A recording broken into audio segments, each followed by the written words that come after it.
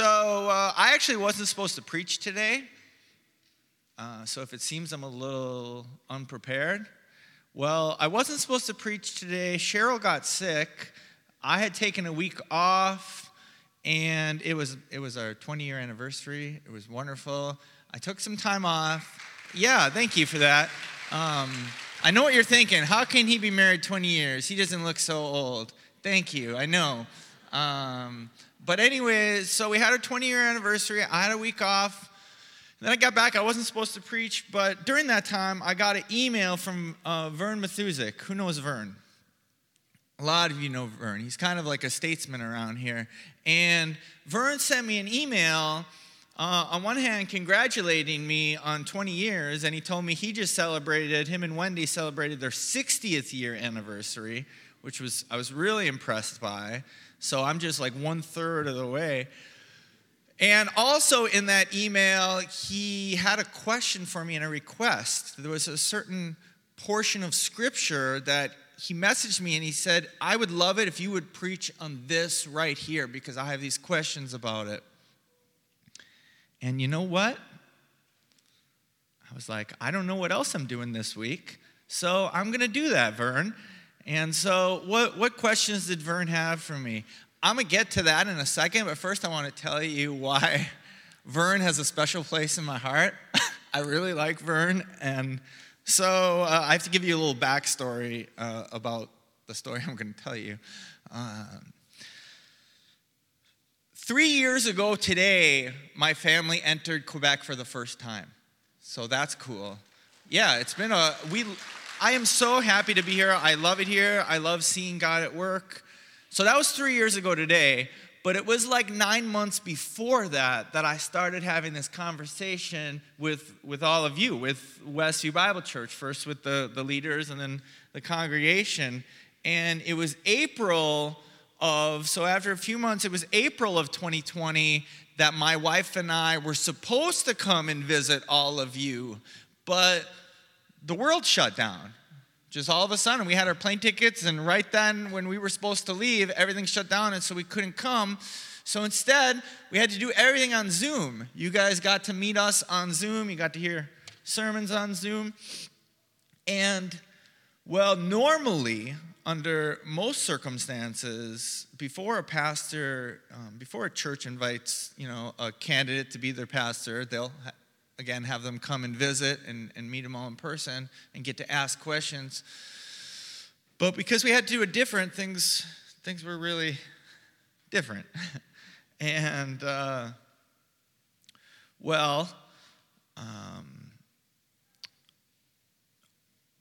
most of you in here have probably had the pleasure of being interviewed for a job. And that can be intimidating. It's easy to get nervous. Typically, there's like 1 or 2 or maybe 3 or a small panel of people interviewing you. Let me tell you, it's a little different when you have to prepare yourself to be interviewed by like 100 Zoom screens. Because we had this time scheduled where my wife and I were going to come and meet the whole church on Zoom, and anyone could ask us a question with everyone watching. And so I was nervous, and there was other reasons why I was nervous. At this point in my life, there had been these months of talking with the leaders of the church here, and God was at work in our life just turning everything upside down. And even though it was not a done deal where I had not been officially invited to come, I hadn't even met the church, it was clear that God was at work. And there were some other circumstances at the time, but we took a step of faith and we actually put our house on the market and had an offer right away, and I left my job. And so basically we were in a place in life where God brought us to where there was no plan B. And sometimes God does that, by the way. It's a little tangent inside of a tangent. Sometimes he does that where you want to have a plan that you can rest on. A good plan where you can be like, I have a good plan that I'm confident about, and all God will give you is, here's the next step, just trust me. You just put one foot in front of the other. That's all I'm showing you. All you have, instead of a plan, all you have is me to trust in. And so I was at that point in my life. And so I was nervous. I got to do an interview in front of 100 people, or I don't know how many. And I'm also nervous because if they don't like me, there's no plan B here for my life and my family. And I'm also nervous because I know something about myself and about churches and how things usually go. So for 10 years in Wisconsin, I was a church planter.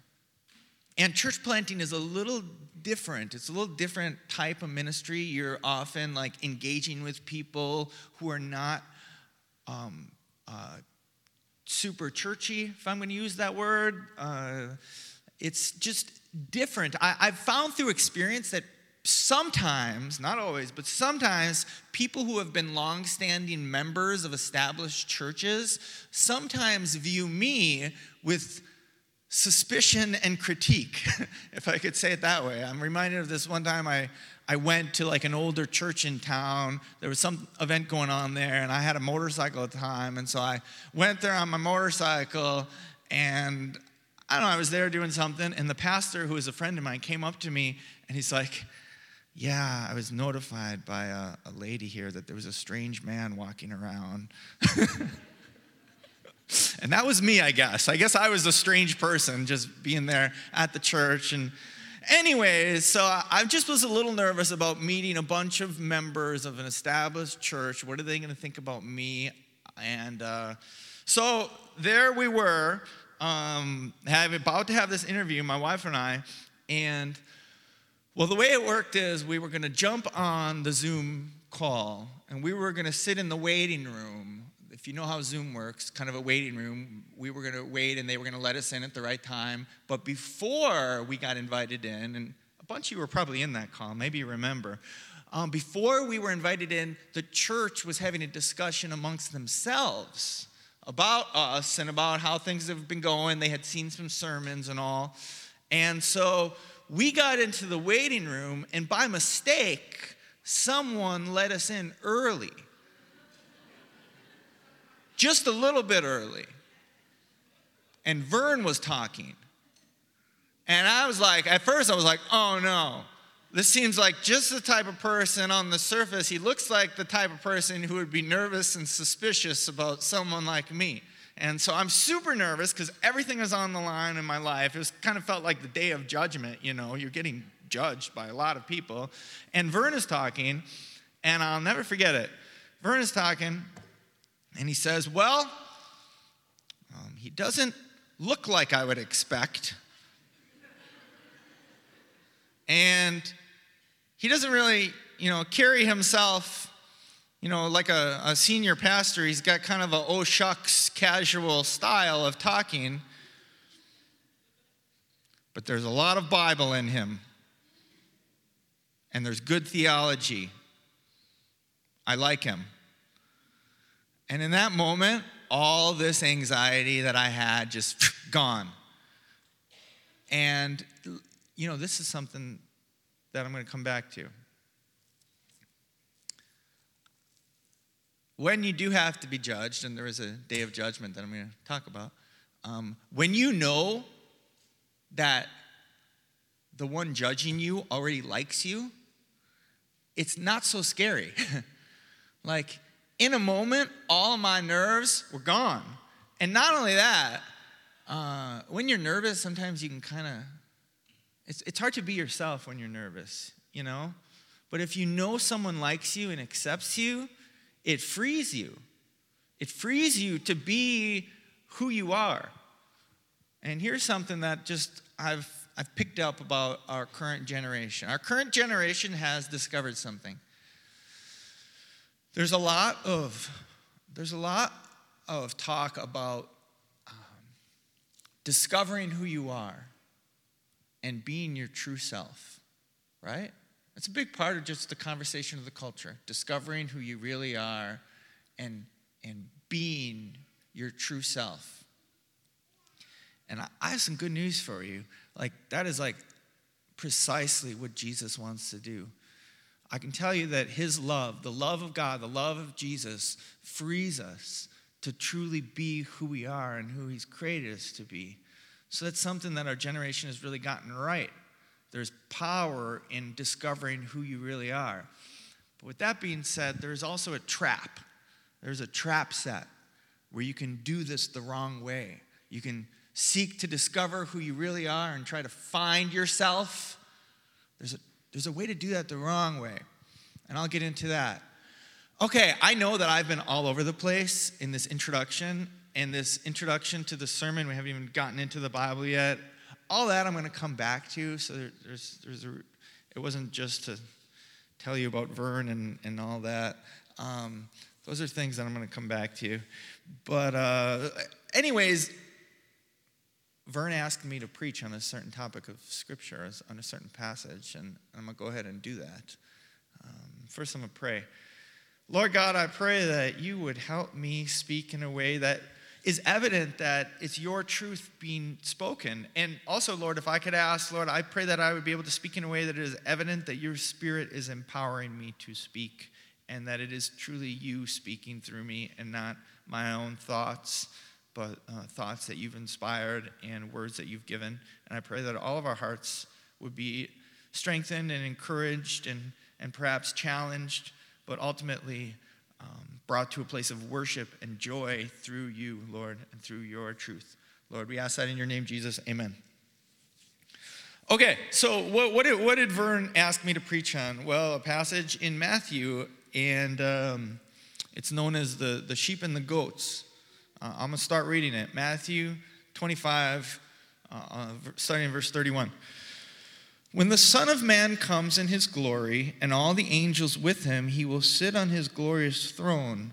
All the nations will be gathered before him, and he will separate the people one from another, as a shepherd separates the sheep from the goats.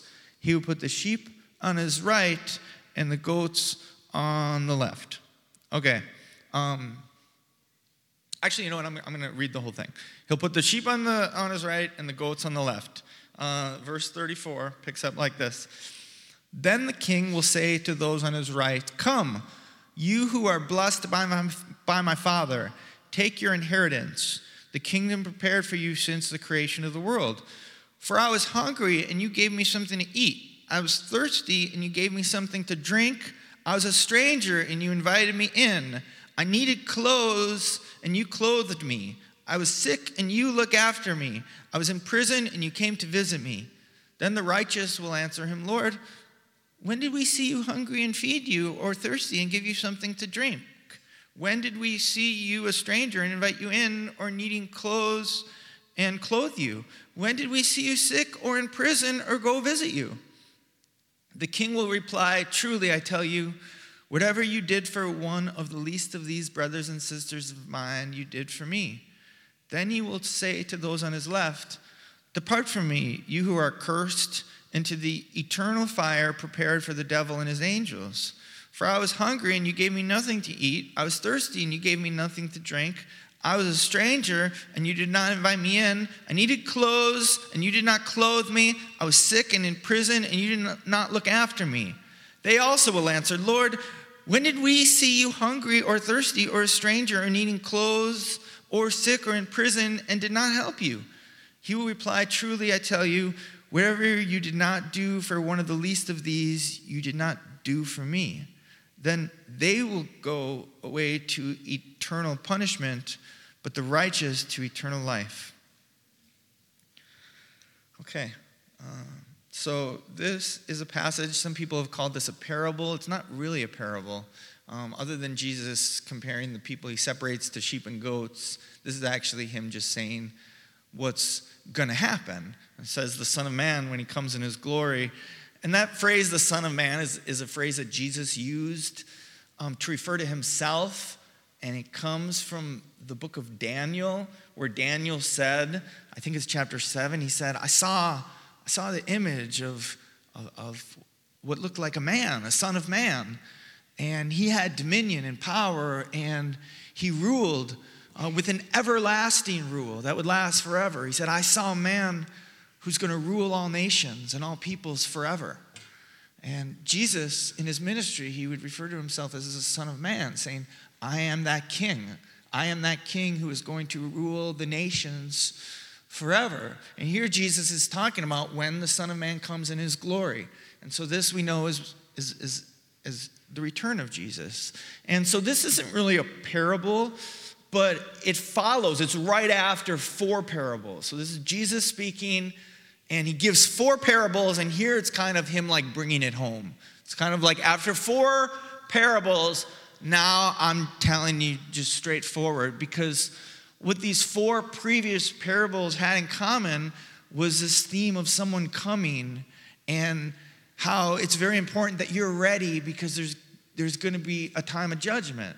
In each of the 4 parables, he's comparing himself to a thief that comes, so you better be ready. A thief that comes in the middle of the night when you're not expecting it. Be ready. I'm going to come when you're not expecting me. There's a parable of a master who's coming home after a long journey, and he better find his servants ready. You don't want to be caught unready or unfaithful to the master. There's a parable about a king who leaves, someone who leaves to establish a kingdom, and then he comes back, and are his servants ready? Were they faithful, or are they not ready? Because he's going to judge them when he returns. There's another one, a parable about a groom, where you have like these virgins waiting for the groom, and some of them are ready and some of them are not ready. So there's these common themes. It's not hard to see. He's coming. Be ready. He's coming. Be ready. And then there's a time of judgment. And on this note, this parable or this passage I read just ended with, it's serious. It says some will go away to eternal punishment and others to eternal life. And you could have a certain conversation. There's questions about what exactly eternal punishment means. I'm not going to get into that, but I think we can agree it's not good. Okay, it's bad. And sometimes I have found that people often will say or think that you have like the Old Testament, which is like judgment and like hard stuff, and then you have the New Testament that is like love. And while it is true, the scriptures say that the law came through Moses, but grace and truth came through Jesus. What that means is that in the Old Testament and in the New Testament, you do see different ways of securing our seat in heaven. Different ways.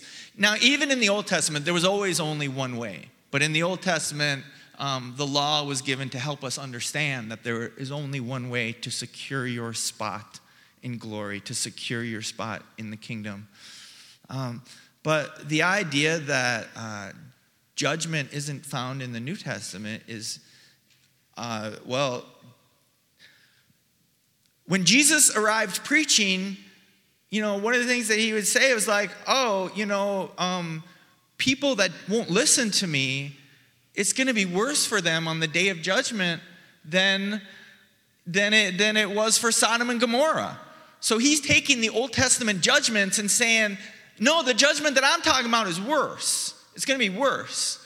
And so it's really important for us to hear that. Now, don't get up and leave. And let me say this. I am not telling you this to scare you, because in the end, I want to comfort you. Comfort. I don't want you to leave scared. If you leave scared, do what Ola did and find the podcast and listen to this sermon again. Because if you leave scared, you're not grasping what I'm trying to lay down. I've often compared the peace of God to the eye of a hurricane. If you know anything about hurricanes, it's wild, it's crazy, there's storms, there's wind, there's power. But in the middle, there's peace. There's peace. And in order to get to that middle, we need to confront some things, some truths. Truths is about God. Truths is about the coming day of judgment. Truths about ourselves and sin. We need to walk through that. Not ignore it. Not ignore it in the name of love. In the name of love, we're not going to think about any of that. No, we're going in the storm. Because in the storm, we're going to find the eye and we're going to find peace. And he's sitting and waiting for us. Comfort. So, But this story that he told, sheep and goats, it's about judgment, no doubt. And what was the question? What was the question that Vern had?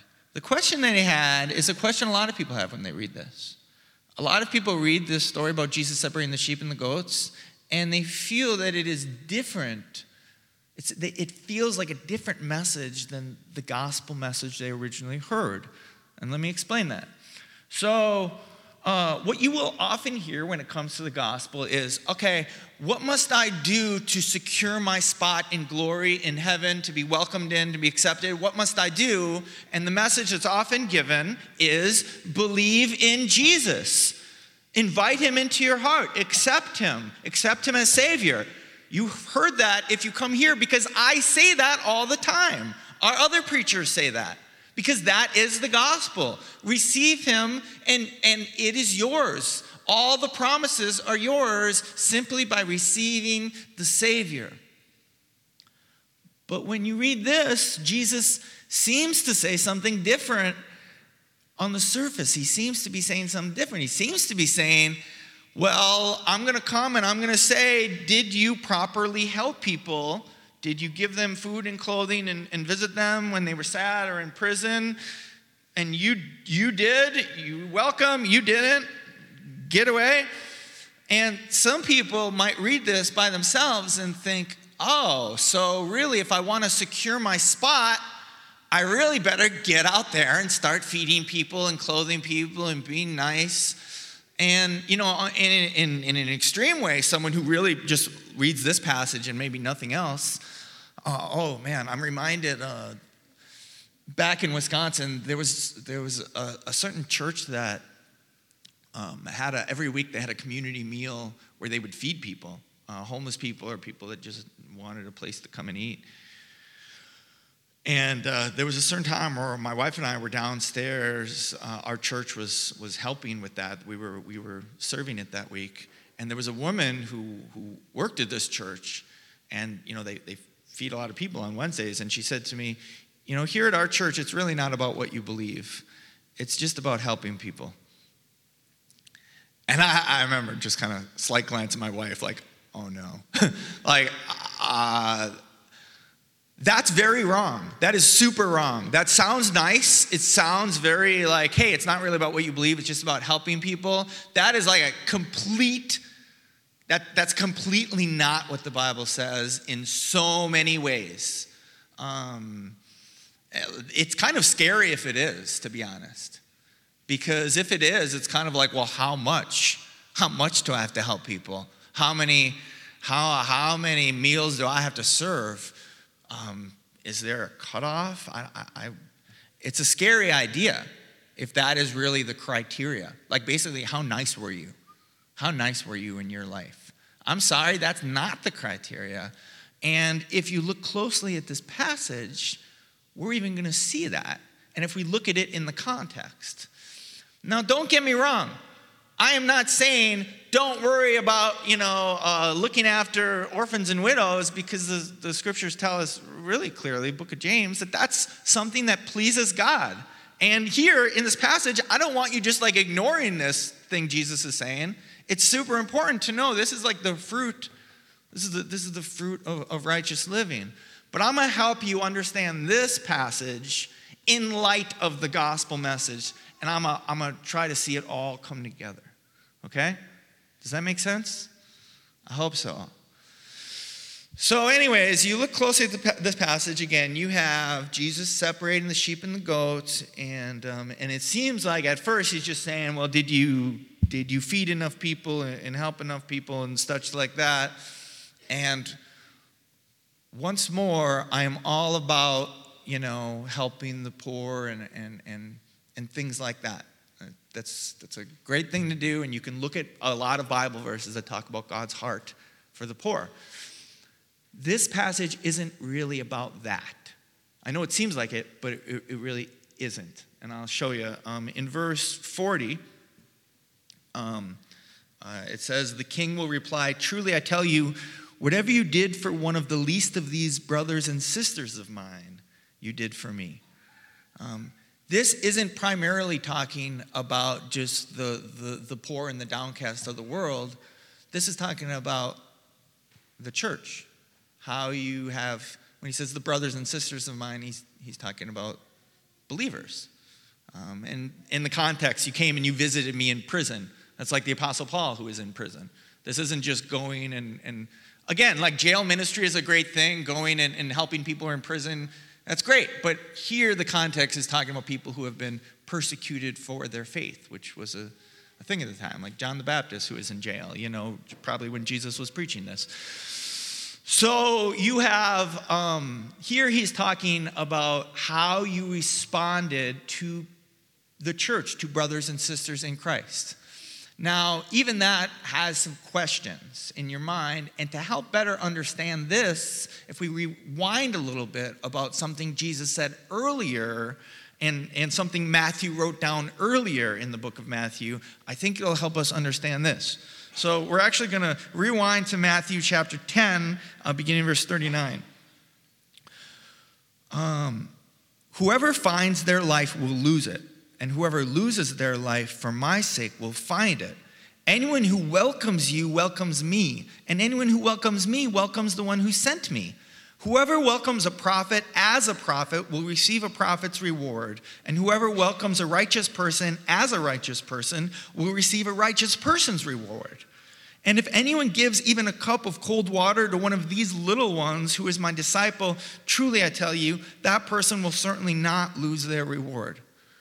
So you hear what Jesus is saying here? The thing about whoever finds their life will lose it, and whoever loses their life will find it. We'll come back to that in a little bit. But you hear this thing about whoever welcomes a prophet will receive a prophet's reward. Whoever welcomes you welcomes me. So what this is saying is basically, if someone, actually it really brings it home in verse 42, it says, and if anyone gives even a cup of cold water to one of these little ones who is my disciple, that person will not lose the reward. Actually, this is the NIV. In this case, the ESV captures it a little better, what's going on in the Greek. It says, if anyone gives even a cup of cold water to one of these little ones because they are my disciple, that person won't lose their reward. What it actually says in the Greek is, if anyone gives water to one of these little ones in the name of a disciple, meaning the reason that they're giving water is because they recognize them to be a disciple. Whoever welcomes a prophet as a prophet. So it's not just like, oh, I welcome you because I think you're just a great guy. It's like, no, I welcome you because I recognize you're a prophet. I'm going to give you water not just because you look thirsty, but I want to give you water because I recognize that God is with you. You're a disciple. Do you see what's going on here? As in, it is about welcoming people and helping people and giving people water and such, but it's the heart motivation behind it that is really what we're talking about. As in, one of the things that you will hear, salvation is a free gift of grace, meaning undeserved, that we receive through faith, through believing. It is believing in him that secures your spot in his kingdom forever. And here, what Jesus is basically just saying is that whoever gives a cup of water to a disciple because they believe in the God that this disciple worships. Whoever welcomes a prophet as a prophet because they believe. Whoever welcomes a righteous person as a righteous person, meaning because they believe. Here Jesus is saying the same thing that's really being communicated in the parable of the sheep and the goats. Meaning, if you say you believe, it counts for nothing. Okay? I hope I don't need to tell you that. I mean, that's the book of James says that. You see that in lots of places. Saying you're a Christian counts for nothing. It counts for nothing. Okay, going to church, bad news, counts for nothing in itself. What counts for everything? Faith in the heart that unites ourselves to God. And here, so when he talks about this coming judgment, and the judgment is going to be manifested in works, things that you can point to that someone did or didn't do, all that is showing, did you have real faith? Did you have real faith that showed itself? Or did you have the kind of faith where you just say you believe and it really doesn't change anything? Because real faith transforms. Real faith changes. Because real faith isn't just a change of beliefs or a change of ideas or an agreement with a set of facts. Real faith is welcoming Jesus into your heart where he will live and he will transform. And when you see someone who is a believer and they're in pain, you feel their pain because the Spirit that lives in you lives in them and he's living in you. And so if you're seeing believers in pain, of course you're going to go and do something if you really have faith because he lives in you. You're living who you are. Rewind, go back to verse 39. I said I'd come back to that. Look at it. Put it on the screen, would you? Whoever finds their life will lose it, and whoever loses their life for my sake will find it. Remember how I told you there's something this generation has figured out? Finding your true self, becoming your true self. There's power there. And that's definitely true, and this verse says that. But there's also a trap laid, okay? What's the trap? Whoever finds their life will lose it. What he means is whoever finds their identity and their life apart from me, that's the trap. Yes, you want to discover who you really are.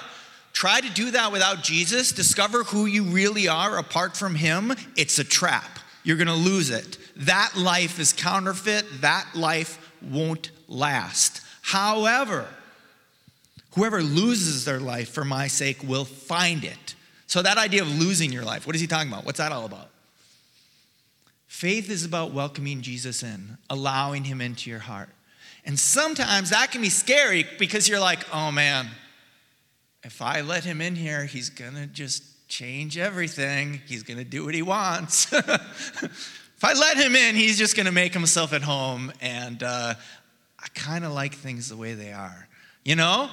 I mean, that's really, that is the question posed to all of our hearts. If you let Jesus in, he is going to change everything. And if you like things the way they are, Jesus is saying you're going to lose it. That life you're going to lose. But if you allow me in, and I'll do the changing. Like, he doesn't put it on our shoulders to transform ourselves. That's good news. He doesn't say, go and fix yourself now that I'm here. No. You invite him in and he does the changing. He does the transforming. And so that's what he means by losing your life. Losing control in the sense of you've lived thus far, you've been your own Lord, you've been your own God. You've decided for yourself how you're going to live. Let me in as your king. That's what he means by losing your life. And beloved, what you discover is life. You know what I was saying before? Like when you know someone loves you, it just frees you. You just feel good. You just feel good. You feel free. That's the life that we find. Let's jump to 1 John chapter 4, beginning in verse 15. If anyone acknowledges that Jesus is the Son of God, God lives in them and they in God. And so we know and rely on the love God has for us. God is love. Whoever lives in love lives in God and God in them. This is how love is made complete among us, so that we will have confidence on the day of judgment. In this world, we are like Jesus. There is no fear in love, but perfect love drives out fear, because fear has to do with punishment. The one who fears is not made perfect in love. Okay, first, let's walk through this. If anyone acknowledges that Jesus is the Son of God, God lives in them and they in God. What must you do to secure your spot? Once more, acknowledge him. Same thing. Little one comes in the name of a disciple. You are a disciple. I recognize it. If anyone welcomes a prophet, I mean, you can even just say that from the scriptures. The prophets wrote the scriptures. To read it and be like, that is from God. I acknowledge that. In my heart, I welcome that truth. I don't push it away. I don't reject it. If anyone acknowledges that Jesus is the Son of God, what happens? God lives in them, and they in God. It's not just agreeing with a set of facts. It's inviting God into your life, into your heart. And beloved, he comes. When you welcome him in, he arrives, he comes, and he changes, he transforms.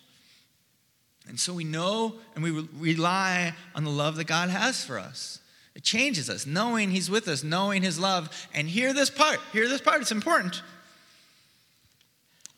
This is how love is made complete among us so that we will have confidence on the day of judgment. Do you hear this? Yes, there is a day of judgment coming. But you don't need to be afraid. I tell you, I was really nervous, but when I heard Vern say, I like him, it just, all my nerves went away. I still had to stand in judgment. I still had to go and answer the questions.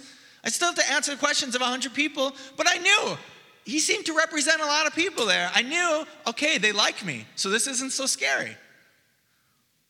Yeah, there's a day of judgment, but you know what?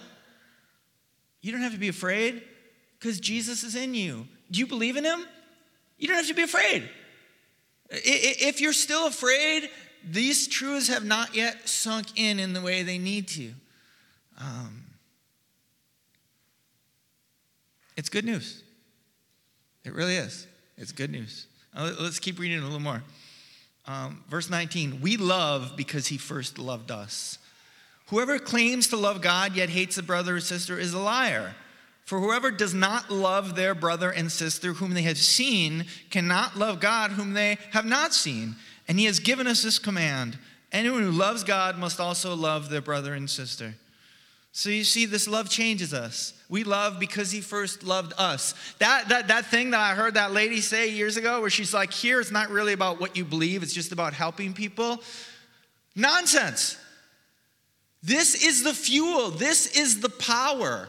We love because he first loved us. If you don't know the love of God, any helping that you do for others, and I could be honest, I knew that woman because I would interact with her every now and then. She never seemed like a happy person to me. She definitely helped people. Didn't seem like something she was very happy about. That's not the kind of love that God is working in us. This is the overflow of joy. We love because he first loved us. It is essential. It is essential for you to know that love if you want to love anyone with the kind of love that is truly of God. God is love. And that's why he says, whoever claims to love God, yet hates a brother, whoever claims to love God, but doesn't love one another, specifically the brothers and sisters in the church, the body of Christ. If anyone claims that they believe, but they don't love people, they're lying. He's not saying that your faith isn't enough to secure your spot. He's saying you don't really believe. And that's all Jesus is saying when he's talking about separating the sheep from the goats. Yeah, there's going to be a day of judgment, and we're going to separate those who really believe and those who just said they believe, but didn't really believe. Because true belief transforms, doesn't it? We love because he first loved us. It's a love that sets us free. It's a love that changes us because he lives in us.